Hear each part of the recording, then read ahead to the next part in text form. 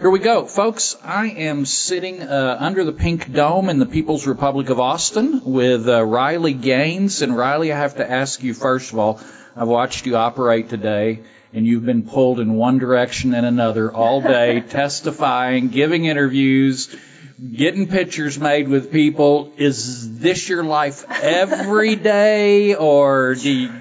Truly, it really is. It's, this past year, I've tried to fill my days back to back to back to back. Calls, interviews, podcasts, anything I can do to continue advancing the message. Mm-hmm. Again, this isn't about me. It's not, I was totally thrust into this position. It's not about advancing myself. It's about the message, and you would think I'd be worn out or tired of it. But oh my gosh, I've done this over 365 days in a row, and I'm still so passionate about it, more passionate about it than I was a year ago. So tell my listeners what we're talking about. Absolutely. If they may not know Riley Gaines, I kind of doubt it. By the way, there's a lot of young men in Texas who noticed the big giant ring on your left hand, and we're very disappointed, but... oh, well, there's more fish in the ocean for those boys. So why are you getting so much attention these days? Last year I graduated from the University of Kentucky, where I was a swimmer. My senior year, we were forced to compete against biological male, who was formerly Will Thomas, now identifies as Leah Thomas. Swam 3 years on the men's team at University of Pennsylvania before deciding to transition his senior year to the women's team. Ultimately, this was a mediocre male who went from ranking 462nd in the nation at best to the year prior to the next year beating every female in the country by body lengths. At our NCAA championships, Thomas and I, almost impossibly enough, in the 200 freestyle, we tied.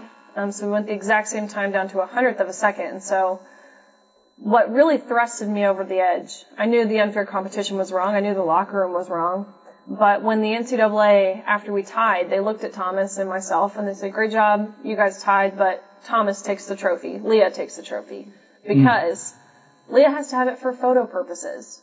That's what pushed me over the edge. That's when I realized, okay, enough is enough. They just reduced everything I'd worked my entire life for down to a photo op to validate the feelings of a male at the expense of my own. We were collateral damage, and when I say we, I mean the female athletes. We were collateral damage in this whole thing, and no one cared. So that's what pushed me over the edge, and I want to add, those Texas boys will find someone, because there's nothing cuter than a masculine Texas boy, right? There you go. That's good to hear. So, I went to, by the way, you have a website, RileyGaines.com. That's a pretty easy, RileyGaines. Correct. .com. Yes. So I went there, and it tells your whole story. You started swimming when you were how old? 4 years old. And so I dedicated 18 years of my life to my sport, whether that be in your sport-specific training, whether that be in weights, in your sleep schedule, in your diet, your physical rehabilitation, not to mention the social sacrifices, the amount of school you miss. There's so much that goes into your sport, shaving merely a few 100ths of a second off. That's all you're trying to do at that level. So yeah, it's a lifelong journey. And then you get to college, and that was your senior year when you ended up getting in the pool with a male, and not only getting in the pool with a man, but having to confront, unbeknownst to you, this same man in the locker room. Tell us about that. Truthfully, that felt like the worst part of it all. Because 2 years ago, a DA would have walked into that locker room and arrested this man for voyeurism, indecent exposure, sexual harassment. I'm sure the list can go on of things that Leah Thomas or any male in that woman's changing space was convicted of. But now, not only was it happening, it was almost as if it was encouraged. It was celebrated. But in that locker room space, first of all, the swimming locker room is not a place of modesty. These suits you put on, they're teeny tiny. It takes about 15 minutes to put them on. You're fully exposed in those 15 minutes. But growing up a swimmer, you're almost comfortable being vulnerable in that environment. But add a male to that mix. A 6'4", 22-year-old male, fully intact with an exposing male genitalia. And actually, allegedly, his teammates have told me that he was still sexually active with women at the time. Add a man into the equation where you're undressing. This man is watching others undressed, exposing himself. It just felt as if there was a subconscious need to cover yourself. It felt like betrayal. It felt like belittlement. It's, of course, awkward, embarrassing, uncomfortable. But really what the word is for it is traumatic.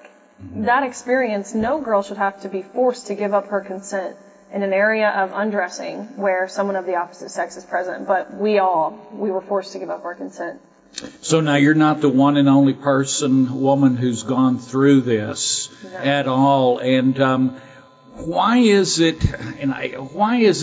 that you're speaking up and so many others are not? I mean, don't want to talk about your swim mates or anything like that, but why is it more women are not speaking up about this? To be totally honest with you, they're terrified, especially girls who are in my same position at my same age, competed against Lia Thomas or some other trans athlete.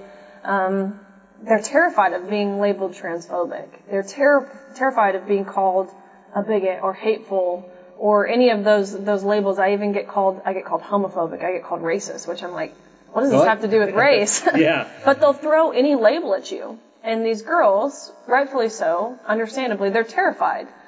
And I understood that for a long time, and I could list example after example after example of the silencing that we dealt with. Because truthfully, the NCAA, our administrations, our universities, they wanted to silence us.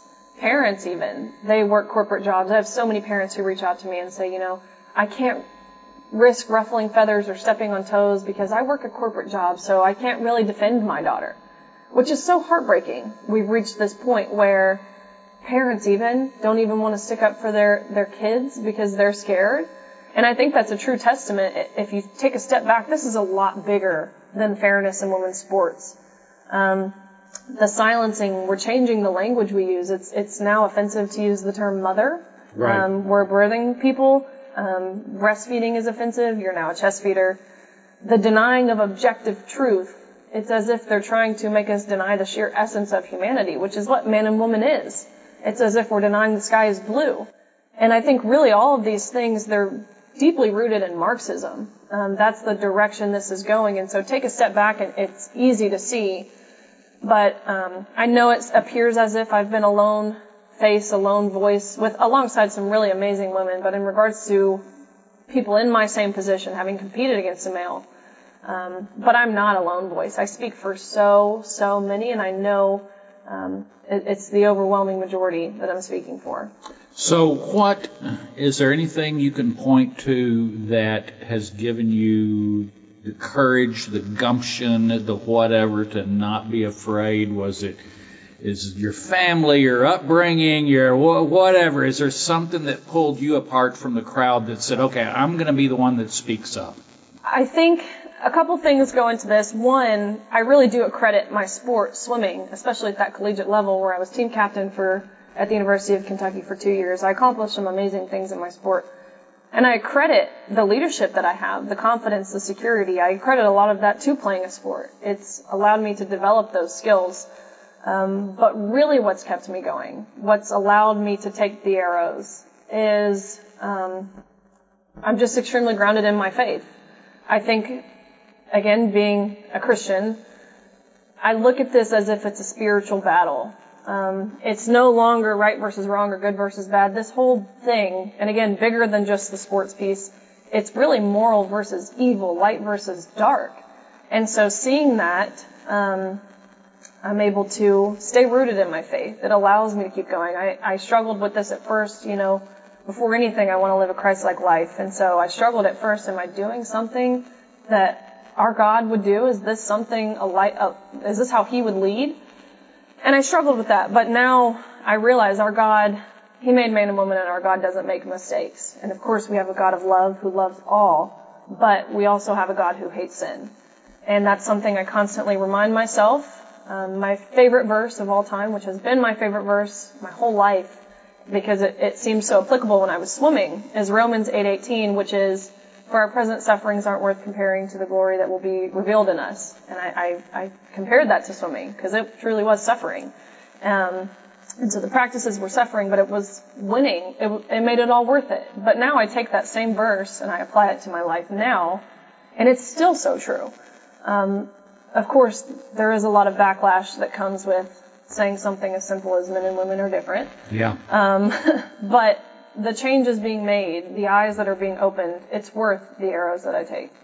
Well, I have to tell you, you actually took the next question right out of my mouth, because I was going to ask you if this was a spiritual battle.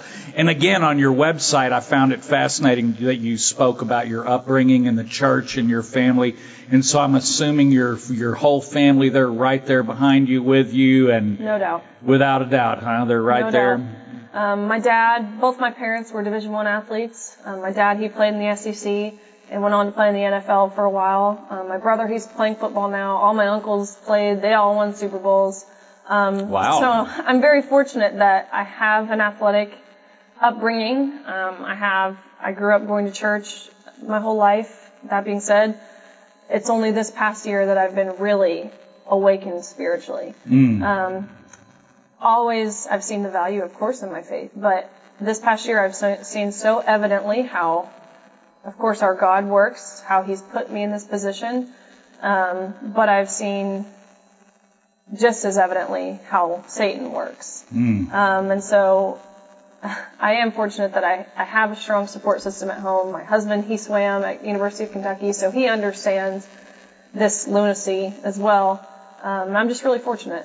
Does he worry about you? What's your husband's name? His name is Louis. Louis. Oh, that's right. He's Louis. from England, so he has a super British name. He has his British accent, which now has a little bit of a southern twang, which I take full credit for. Okay. But he does worry, especially after the whole San Francisco incident, when he felt totally hopeless in that time. He was at home, I was in California, and there was nothing he could do. I'm calling him, texting him, I'm stuck in this room. They're telling me I have to pay them money if I want to make it home safely. Like, he felt helpless. And so I'm so fortunate for law enforcement and security who have stepped up and been just a phenomenal help. They just ensure my safety. And so for that, I couldn't be more grateful. Well, Louis, thank you for letting your awesome wife out and about. It takes a lot of spouses in this business, and they have to be very supportive and loving. Totally. I happen to know a young lady who's in high school right now and is starting to set state records, and I believe she is a sophomore. Wow. And she is just going to town.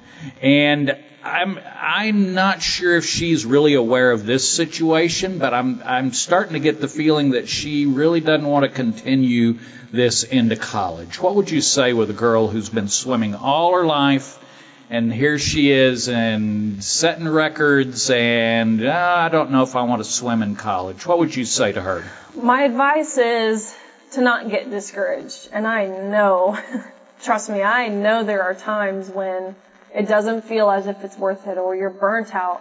Swimming is a sport where you don't get to take days off. You don't get to do all the normal things that a normal child really gets to in terms of sleepovers and all the things. You're practicing Saturday mornings. It's a pretty miserable, in that sense, sport. But I think my advice is finding comfort in being uncomfortable. That's what I had to learn. Which took some time. It wasn't until midway through, I swear I remember the day when I decided I was going to really change my attitude. Midway through my sophomore year of college, I'm just going to come in every day, give it everything I've got, go home, not think about swimming. And that's what I did, and that's when I really started to turn around and have a breakout season. And so my advice is don't get discouraged. Find the fun in the parts of it that aren't that much fun. Make friendships, have relationships, and don't get discouraged. I know it's, especially with the climate of women's sports right now, it's very easy to get discouraged. But there really is so much value in competing, things that translate far beyond athletic opportunity. All right, I have to tell one more story on you, and then we got to go. So we're down to the last couple of minutes here. You mentioned San Francisco State University. That was what, Thursday, 2 weeks ago or 3 weeks? Probably 3 weeks ago. About 3 weeks ago. So you were scheduled to come onto my program the next morning. All right, and the next morning, and I had been looking forward to it and preparing and getting ready and was so excited, and I woke up Friday morning to see your text. And, of course, I said, yeah, we're not going to worry about that. And then I read the paper, what a joke. Got online and started running down this story. But I passed this story on to several people that when you were stuck in that room in San Francisco State, you bothered to text some little old local radio host in the middle of Central Texas. I'm not one of the big and I tell you what, let me tell you how many people, when I told that story, they just said that tells about your spirit, your soul, and the kind of person you are. And now that I'm getting to know you in person, it comes across. Wow. And I hope you are shod with the what is it? You've got the breastplate and the belt. But the shoes, the sandals of peace. Totally. And that's what I see you going about with the sandals of peace. Riley, thank you so much for taking the time, and thank you so much for coming out to Texas. Well, thank you. I appreciate you and your voice and your leadership and your ability and willingness to continue shedding light on these issues. All right, we're in this together. Thanks again. Absolutely. Thank you.